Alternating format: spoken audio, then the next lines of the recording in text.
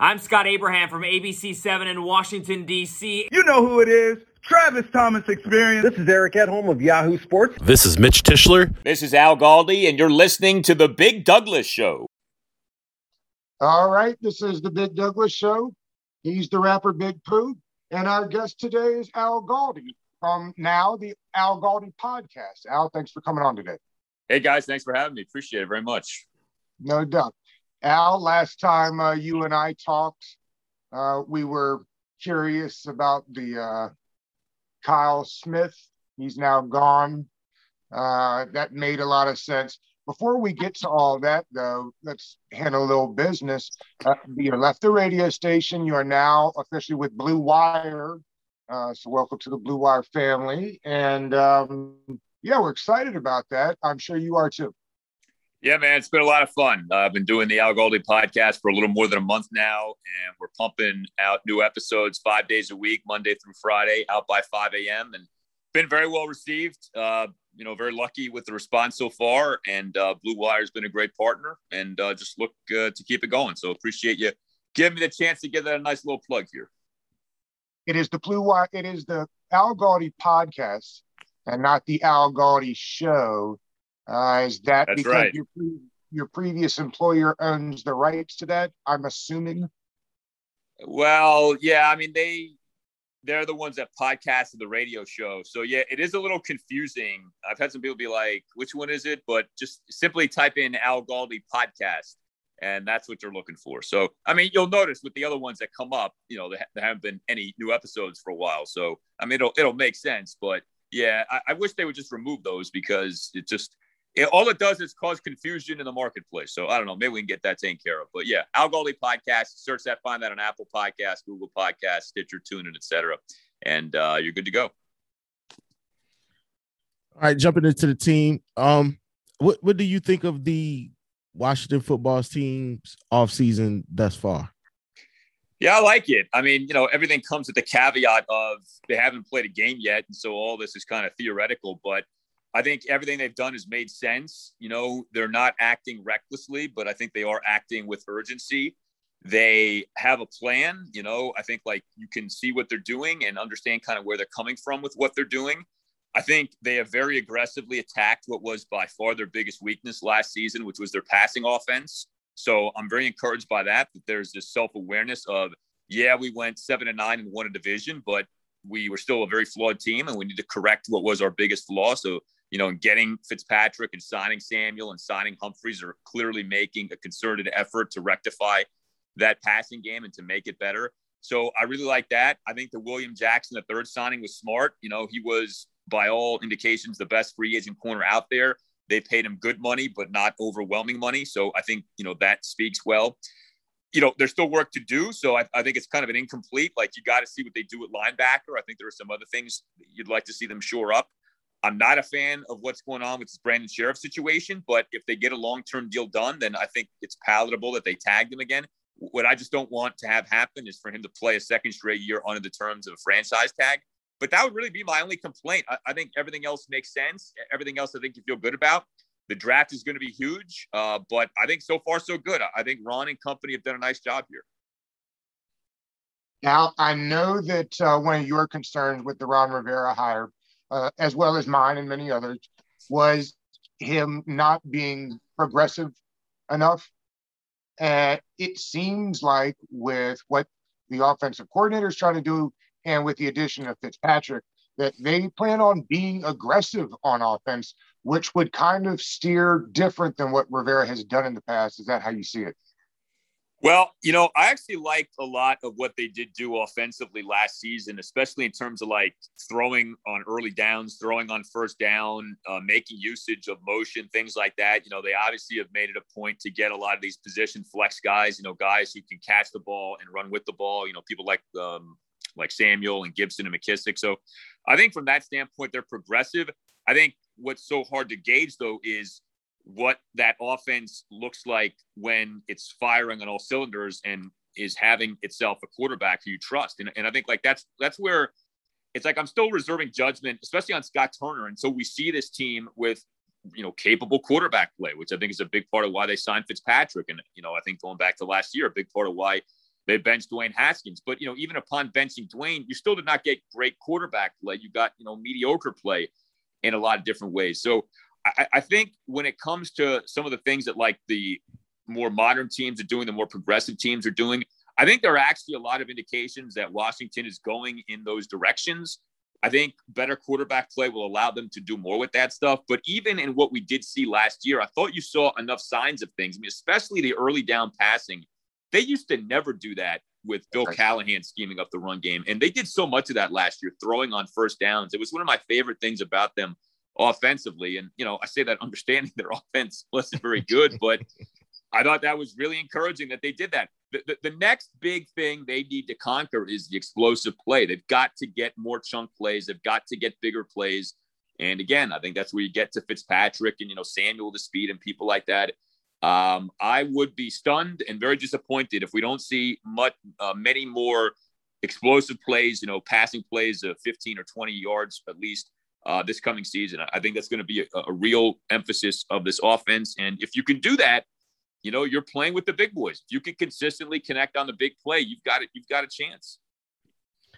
Al, I'm a defensive guy. I'm interested on what do you think the team does with Landon Collins when he comes back? He was, he's not a cover safety in no way, shape, or form, and he's coming off one of the most worst injuries athlete can have, an Achilles tear.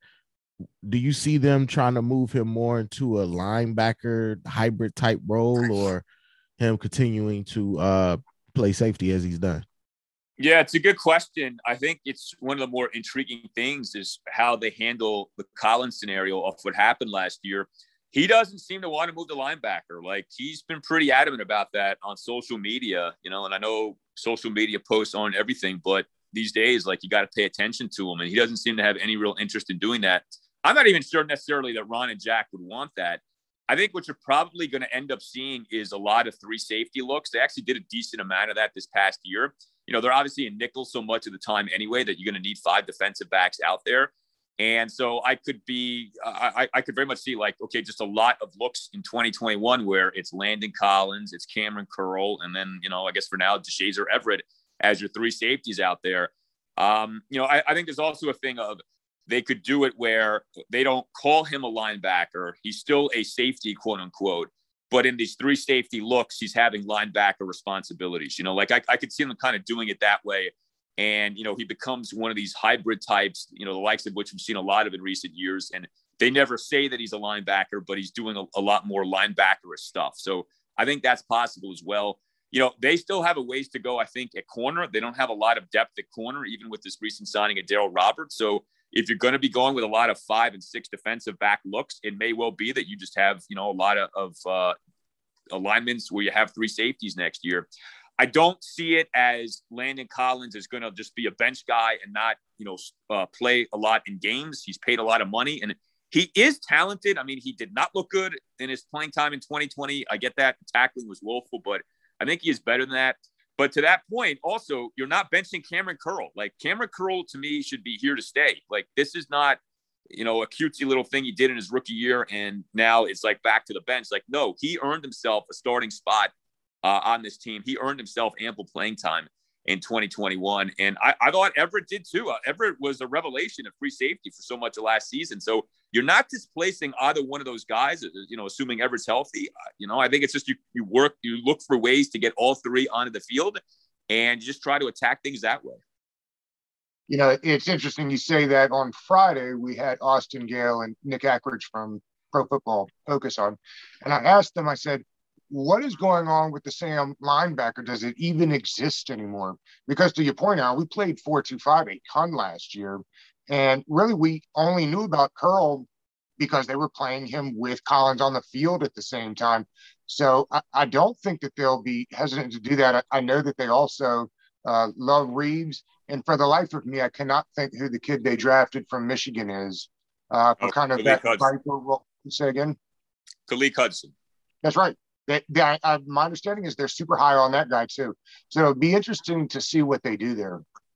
Yeah, I mean, it might explain why they haven't done a lot at linebacker yet, that maybe their plan isn't to use a lot of linebackers next year. I mean, they didn't use a lot of linebackers in 2020. As the season went on, it was Holcomb and Bostic, and that was it. Kevin Pierre-Lewis's time went down, and Hudson really never ended up playing that much. So, I mean, I don't think that's ideal. Like, I think you do need to beef up at backer, but it may be that they don't mind what they did last year. And, hey, we have all these defensive linemen.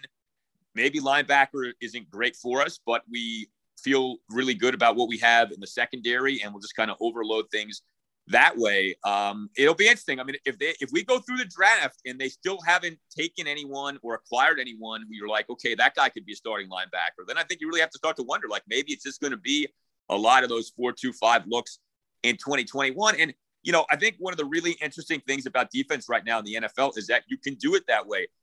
Defenses, to me, are becoming so interesting and so varied, and it's just like this cookie cutter thing we became so used to. I think that's going bye-bye. Like, you're seeing this melding of worlds where corners play safety and safeties can play corner and linebackers can play safety, and it's like there's a real gray area now. So it's almost like you are doing away with labels. And, it's almost like this positionless approach to defense, especially beyond the front four, front three. And, Washington in a lot of ways was emblematic of that last year. And I suppose we could see more of that this year, because it isn't possible to ignore, man. They've done very little at linebacker. And we all went into this offseason saying, like, they got to address linebacker. Well, they haven't yet. And, we're now multiple weeks, obviously, into free agency. And they didn't address safety either. No, which tells me they like and they believe in what they saw last year from Everett and Reeves. Like, and I don't blame them. I thought both guys played well, especially Everett. So, there's always a danger of, okay, they look good, but it was, one season or half a season. Like, how much can you buy into that? But I think they like those guys. Again, with someone like Fuller, he can play safety. Darryl Roberts, who they just signed, he's actually played a lot of safety in his career. So you really do have a lot of options on the back end. And, that's obviously another area that we could certainly see them address in the draft.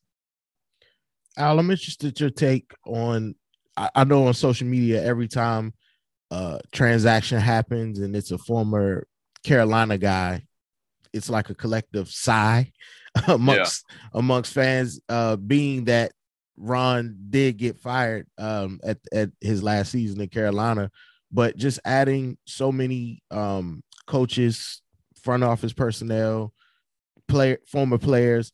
Like, what are your thoughts on him bringing Carolina up to DC with him? Yeah.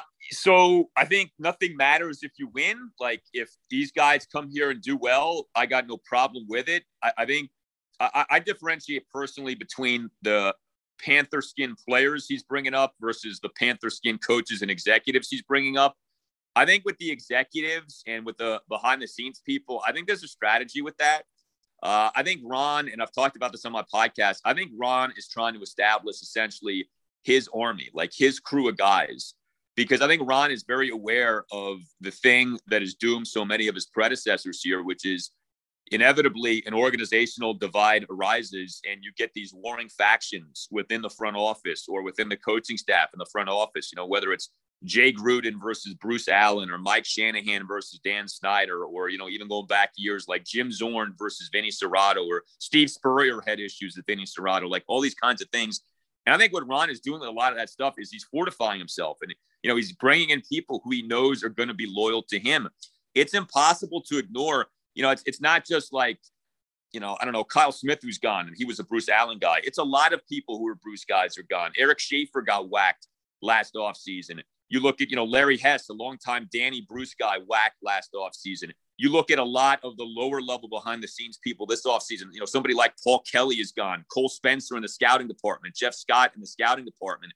And I think there's a real strategy behind this. Now, that's not to say that he hated all these people or couldn't trust any of these people, but I think Ron is looking for guys who are going to be loyal to him. And if it ever goes down, if the stuff ever goes down between Ron and Dan or Ron and anybody else, Ron knows that he's got his crew, his army, his people who are with him. Like Marty Herney, is a Ron guy, and he's not deviating from that. I think you could say the same thing about somebody like Martin Mayhew, even though they don't necessarily have a lengthy pass together. Ron brought Martin here. You look at someone like the new head trainer, the guy who replaced Larry Hess, Ryan Vermillion, longtime Panthers guy. That's a Ron guy. So I think that's what a lot of that stuff is about. With the players, I mean, we'll see. I think it's too early to tell. I mean, a lot of the former Panthers being brought on board are like these fringe guys. You know, people like that offensive lineman they signed, Tyler Larson, and that linebacker, I think David Mayo, I think his name is. You know, there's people like that. So I don't get too caught up in that. And I'll say this too, going back to some of the coaches and executives, like, okay, so this guy Vermillion, longtime trainer for the Panthers, brought here last year. Washington had a very good year from an injury standpoint, from a health standpoint. Washington did an excellent job with the COVID-19 pandemic, and Vermillion got a lot of credit for that. So, yeah, he's a Ron guy, but he seems to be really good at what he does. You know, the offensive line coach, John Matsko, longtime Panthers guy, he comes here, and what happens? The same offensive line that everybody was throwing shade on early in the year ended up grading out quite well. And, you know, people like Cornelius Lucas and Wes Schweitzer and Chase Roulier all had really good seasons. Morgan Moses had his best season in a while. Brandon Sheriff made first team All-Pro. So pretty clear this guy Matsko knows what he's doing. The tight ends coach, Pete Hayner, Ron has credited him many times with being the impetus for signing Logan Thomas. We all know how well that worked out. So, I mean, it is funny how many of these people with Panthers ties are being brought in, but at least so far, you have to say it's working out more than it isn't. It's interesting. We're in the middle of the rebuild, right? If we go 7-9, 8-8, 9 wins next year, it'd be the smoothest tear down rebuild I think I've ever seen. And to that, I know that they have said that he has been in contact with McDermott and Bean up in with the Bills to kind of use that as the model. And when he talked to them, basically what they tell him is, listen, we would love to win football games 17-14. But you're going to die of a heart attack if you do that. You have to put points up. And it feels like that's why we've got Fitzmagic in the building now, right? Like, and kind of that's what they did in Kansas City when Alex was there. Andy Reid had said multiple times he would rather have a guy that would go out and throw a pick, knowing that he can throw a touchdown on the very next play, than dialing it all back and scaling it all back so that you don't make mistakes. It looks like it proves that through Fitzpatrick because receivers are signing, right? I mean, I don't think receivers were interested in coming with, you know, player X and B on the roster.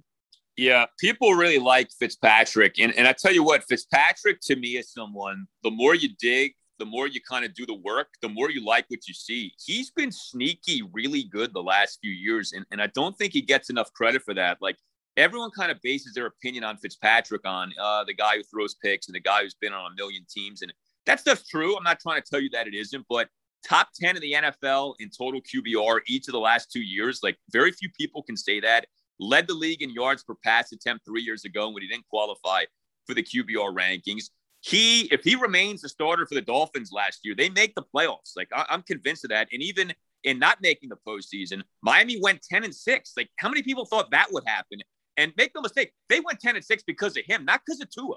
Like, he got that Dolphins team to 10-6 last year. So, you know, you're not, I mean, I know he's older and I know like he's not going to be here 5 years from now, but he's better than I think people give him credit for. And especially in today's NFL where the aging curve for quarterbacks is such to where you can be good deep into your 30s, if not your 40s. I don't think it's unreasonable to wonder if maybe Fitzpatrick could be the guy here for multiple seasons, like, you know, maybe 2 years, not just this 1 year. But getting back to what you said, I think, yeah, like we all kind of grew up with this idea of you win with defense in a running game, and there is truth in that. But with the way the league is now, you got to score. And it's really difficult, and it's hard to sustain winning every week, you know, 16-10, you know, 17-13. Like, if you can do it, great, because at the end of the day, all you do want to do is win. But what you really want to be able to do is, okay, we know we're going to score 24, 27, 30 points, you know, and like you feel comfort in saying that week in and week out. And okay, if you happen to hold the opposition to 10, great. But if you give up 17 or 21, you're not doomed. You know, that was one of the frustrations with Washington this past year. The defense was really good. It was much improved, but it felt like the defense had to be near perfect for Washington to win. And as improved as the defense was, it wasn't perfect. It's hard to be perfect in today's NFL. And you look at the schedule for next year, and I'm not big on playing the schedule game, but we're all aware of who Washington is facing, and it looks like a murderer's row of opposing quarterbacks. Even if the defense is better, you're still going to give some stuff up next year. When you're facing Patrick Mahomes and Tom Brady and presumably a healthy Dak Prescott, you're going to give stuff up. So, like, this formula of you win 16-13, I don't think that's very hard to do. You got to score. And hopefully we see more of that next year for Washington. Just want to ask you a question about the draft, right? Well, Washington football team draft specifically. We're seeing movement already in the draft with San Francisco making the move up, and then Philly, Miami going back, and Philly coming up, just whatever they all did. But do you foresee Washington just staying put at 19 and just picking the best available, according to their board, or do you see them trying to get into the action depending on how the draft falls in front of them? Yeah, I mean, I think they're making calls. I think they're looking into things. I think, though, what we've seen is that this is not a team that's in the mood to be giving up boatloads of picks to get anybody. It was impossible, right, to see what the Niners just did in that trade up from 12-3 and not think about our team and wonder if our team should have done that or entertained doing that. And I don't think they ever really wanted to do that. I don't blame them, by the way. These trade ups in the top threes in NFL drafts for quarterbacks, like, they're not working out. Like, a lot of these, you look back on them and they're just regrettable a few years later. I mean, I think about the Rams, all they gave up to trade up to take Goff, and then they have to attach first round picks to Goff to get rid of them to get Stafford. Like, look at all those first round picks the Rams have given up on Jared Goff.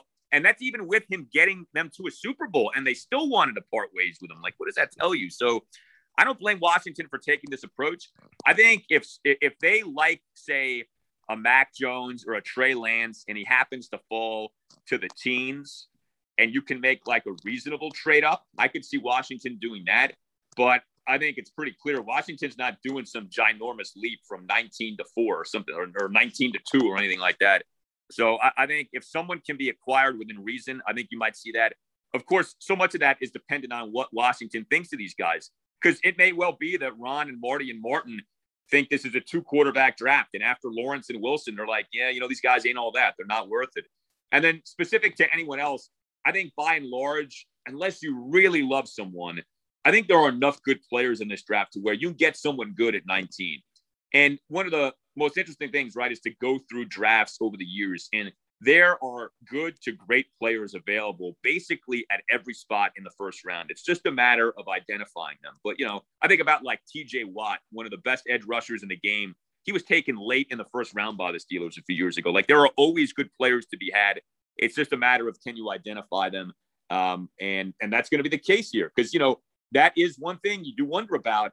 Marty Herney in his second go-round as Panthers GM did not do well in drafts. He had some good first-round picks, but beyond the first round, didn't have a lot of success. Martin Mayhew had a mixed draft track record as Lions GM. So that's the one thing I'm most curious about with the new look front office. Kyle Smith and company killed it in these drafts in recent years. And I think Washington needs to continue to do that. And I hope they do, and we'll see if they do. But this is a big draft. This is a big kind of, let's see what you got here with this new look with Herney and Martin Mayhew having these big roles in the front office.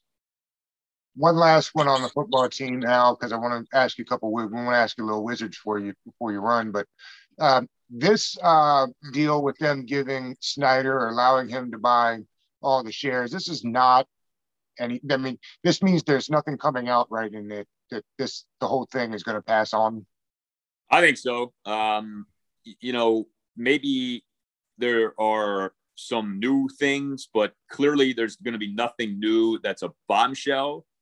I think what you're probably going to get is a lot of affirming of what the Washington Post already has reported, which kind of makes you wonder, like, they've paid Beth Wilkinson, probably millions of dollars. And, it may well be that all she did was verify what the Post reported on for free. But yeah, there's no way that we're doing this thing of him buying out the minority owners if he's about to be ousted or even if he's about to be suspended. So it's just a matter of, first of all, when do the findings get announced? Do they ever get announced? Because we've never been told that they're going to be announced. We've all just kind of assumed that's going to happen, but we've never been told that with certainty. And what is the fine? Like, I mean, is there a number? Do they try to dress it up and fine them like, $1 million or something? Or is it like 200 grand? But anything that was out there of he's going to be removed, that's not happening. You know, Washington could lose its first round draft pick. That doesn't seem to be happening. I think it's really tough with this stuff. I think it's a lot of he said, she said. You know, so much of this stuff, especially specific to Snyder, allegedly happened years ago. I'm not saying it didn't happen. In fact, I tend to believe a lot of this stuff probably did happen. But it's one thing to think something happened. It's another thing to know with certainty that it happened. And you can't just remove someone as an owner because you happen to think these things happen. Like, you need tangible, concrete evidence. And I don't know that they have that. And I don't know that the NFL wants to remove Snyder either, because I'm willing to believe that a lot of these owners have stuff like this potentially in their past. And so if you're going to do Danny dirty because of this stuff, who knows what else could come out about other owners? Who knows what Danny or someone could maybe leak about other owners? So I think the NFL just wants this to go away. I think that's why they wanted this feud with the minority owners to go away. It got ugly, you know, all the stuff that was in the media about, you know, the back and forth and the smear campaign that Danny alleged against Dwight Schar and then Bruce Allen. So, yeah, I don't think Danny's going anywhere for a while. That being said, imagine how valuable an NFL franchise is with all the shares and no name. You get to name the team if you buy it, which I always kind of wondered if that was part of the reason why this thing stalled so long, because really the name process doesn't take 3 years. It could be part of why it's taken long. You know, I mean, you think about Washington, there's actually a lot going for Washington. It's in a top 10 television market. The league revenues are about to skyrocket because of the new media rights deals and then the influx of revenue that's going to be coming from legalized gambling. So, you know, it's not just that Dan is buying out the minority owners at a discount. It's that in a few years, the entire franchise is going to be worth so much more than it's worth even now. And so the financial windfall that he's about to reap through this, like, you can't overstate this. You really cannot say enough how much of a win this has turned out to be for Dan Snyder. Like, I mean, I know he's despised and, like, you could say, okay, that's not winning. But in terms of, like, maximizing value and staying on board and increasing your power, he's won in this situation. And it's just remarkable. I mean, it was a month ago the Junkies had that report that he might be ousted. And here we are less than a month later, and the exact opposite has happened. It's not what most people thought would happen. And it's probably what even fewer people ever wanted to happen. Let's turn our attention to the other owner in DC, Ted Leonsis and his Washington Wizards. I'm interested your take on what they did at the deadline in giving up on a young Troy Brown Jr. I mean, granted, for something they needed, an athletic Daniel Gafford. But I'm interested your take on, do you think they did enough at the deadline, or, you know, they just par for the course with the Wizards? Yeah, I mean, they didn't do enough for this season, that's for sure. But I don't know that they were trying to do enough for this season. I think their lack of action at the deadline is kind of them saying, we are what we are. If we happen to make some kind of a run in the Eastern Conference this year, great, but it's not about this year. The Wizards have a lot of problems. First of all, I don't think Scott Brooks is going to be back next year. They are a horrible defensive team. That Brooks cannot get them to play defense with any kind of consistency is an indictment of him. And I just think it's time to part ways with him. And I wouldn't be surprised if it happens before the end of the season. I don't think he's a terrible head coach, but he's not done a good enough job with this group over the last few years. So I think you start with that. When it comes to the two guys who just got traded, Troy Brown Jr. and Mo Wagner, they were clearly in Brooks's doghouse. You know, Brooks has messed with his rotations a lot this year. And Wagner went from never playing to then starting a ton to then going back to never playing again. You know, you've seen a lot of that. Brooks clearly never liked Troy Brown. I think it may have been a Dwayne Haskins situation. I don't know that Brooks ever wanted Troy Brown. Brown never played. So, I mean, I don't know what to think of Troy Brown. Like, I'm not naive enough to think he had no culpability in never playing. Like, I'm sure there are things he didn't do that he needed to do to warrant playing more. But my God, like, he was a DNP-CD all the time under Scott Brooks. So, not sure what to make of that. But with this team, you know, I think there are other tougher conversations that need to be had. Like, everyone loves Bradley Beal, but Bradley Beal is a part of the bad defense. And if Bradley Beal is this alpha superstar that people talk him up to be, he gets his guys to play defense more consistently, and he does not do that. You know, Russell Westbrook is who he is. He's a triple-double machine. It's amazing he's already tied the franchise record for triple-doubles in a career, but he's an inefficient player. He's committing too many turnovers this year. He's not a great shooter. And that's a contract that very few teams are interested in. So I don't know like where you go from here in terms of like getting to another level. They need to be better defensively. Their next head coach has got to be someone who demands better defense. And there needs to be another big piece they can add to this mix if they're ever going to be serious about getting into that, 45, 50 win territory. I do like Rui Hachimura. I think there's something to build with, with him there. I think Denny Abdi is going to be good, although his production has lessened in recent weeks. And get back to what they got at the deadline. They basically swapped one first-round bust for another and getting back Chandler Hutchison. But Gafford is very intriguing. Young, athletic, long. I mean, we saw in his Wizards debut that win over the Pistons on Saturday night, right? I mean, it was instant what he was doing out there. Played less than 14 minutes, had 13 points, 5 rebounds, 3 blocks. So I think there's something there with Gafford. But there are bigger picture items here, namely, who's going to be the next head coach? Are you ever going to get good defensively? And in terms of like getting another big piece to make you great, how do you go about doing that? And there are no clear answers to any of these questions right now. Does Tommy Shepard have the chops to fix it? I think he does. I think a lot of this is, does he have the power to do as he wants to do? But I think he does. I think in the NBA, unfortunately, it takes time. It's not easy. The NBA is tricky because you only get good when you accumulate multiple superstars. And to get multiple superstars, they have to want to come to you. The players have so much power in the NBA. And right now, I don't know how you could say the Wizards are an overly attractive destination for a disgruntled superstar. Like, that's basically what the NBA is now.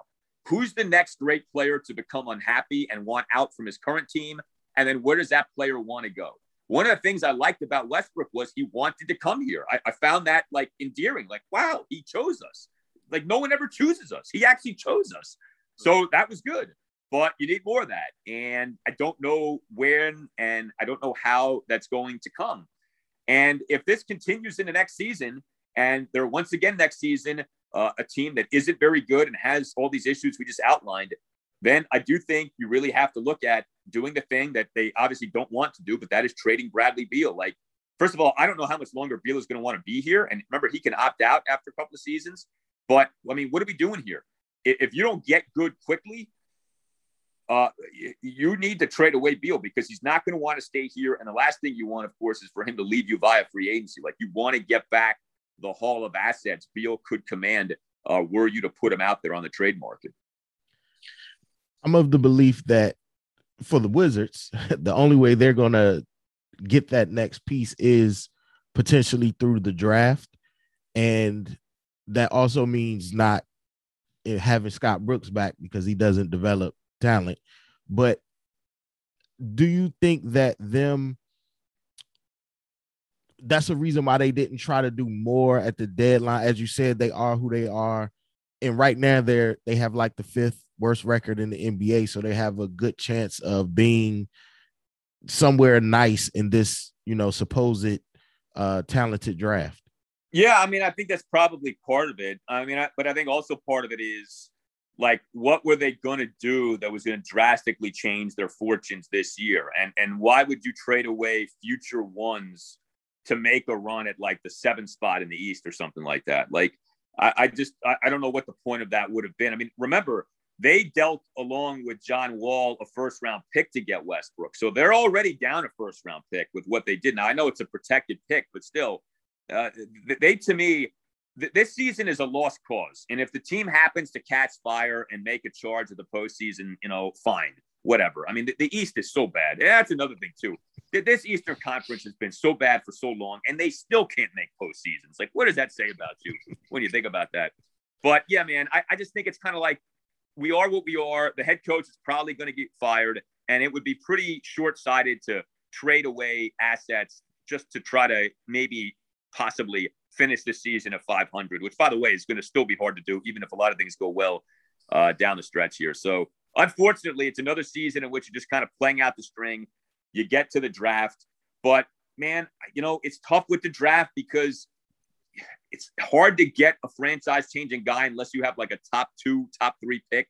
And they so rarely get that. Their lottery and their luck in the lottery has been so bad over the years. It's just like I never count on them. I never count for the ping pong balls to bounce in our Wizards' way. So, maybe it's a Greek freak situation where a guy who ends up being awesome falls to you later in a draft and you have the wherewithal to take the guy. But it's tough right now, man. There's not an easy path for the Wizards to get to where we want them to be. I think the Wizards always win. They lose a lot, but they win just enough to not have a chance to get in that top 5 of the I think draft. that's very true. One last one, Al. Is the division that the Caps playing in, will that end up helping them or hurting them? I'm thinking of like some of the really easy divisions around. The Caps are not in one that might be the best division going right now. Where do you see the Caps this season?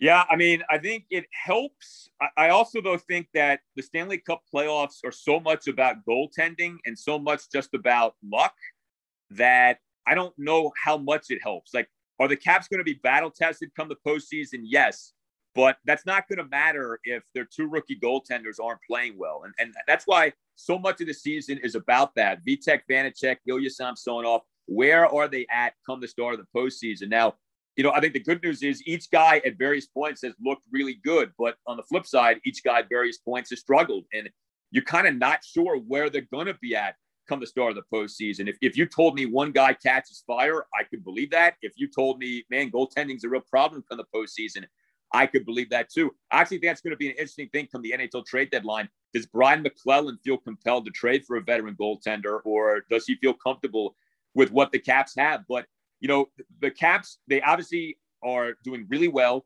They have a tremendous set of forwards. I mean, it's not just Alex Ovechkin. It's not just Nicholas Backstrom. It's people like TJ Oshie and Jacob Vrana and Tom Wilson and Evgeny Kuznetsov. They're all firing on all cylinders right now. But one thing with the Caps is some of their underlying numbers do suggest that the team isn't as good as the overall record says. The Caps have won a lot of 1-goal games. They're not blowing people out. It's like an NFL team with a low point differential, but a really good record. So I do wonder if, the record's great, or is the team as good as the record says? But the team is winning. I give Peter Laviolette a lot of credit for that. Caps have gotten a lot of mileage out of Zdeno Chara in his age 43 season, doing a lot of good stuff at defenseman. That's been a lot of fun to see. So I'm excited for the Caps. I just hope the goaltending is where you want it to become the postseason, because so much of how you do in the playoffs, obviously, is about the guy in net. Al, we thank you for joining us today. Before we go, please let the people know where they can find you. I appreciate that, man. Yeah, hit me up on Twitter at Al Galdi, and the Al Galdi podcast every weekday, Monday through Friday, out by 5 a.m. You can find it on Apple Podcasts, Google Podcasts, iTunes, Stitcher, all that good stuff. Appreciate you guys having me back. And Al, you've got the Nats podcast too, right? That's right. Yes, Nats Chat podcast, myself and Mark Zuckerman, and we've been doing that twice a week, and that's going to get going truly with the start of the season on Thursday night. So morning after every Nats game, essentially a post-game podcast for every Nationals game this season. We felt like Nats fans get underserved in this market, especially with some of the cutbacks at Masson. So we're changing that here. Post-game pods after every game, Nats Chat podcast. You can find that the same way you find the Al Galdi podcast. Thank you, Al. We appreciate you. All right, no problem. Thank you. All right.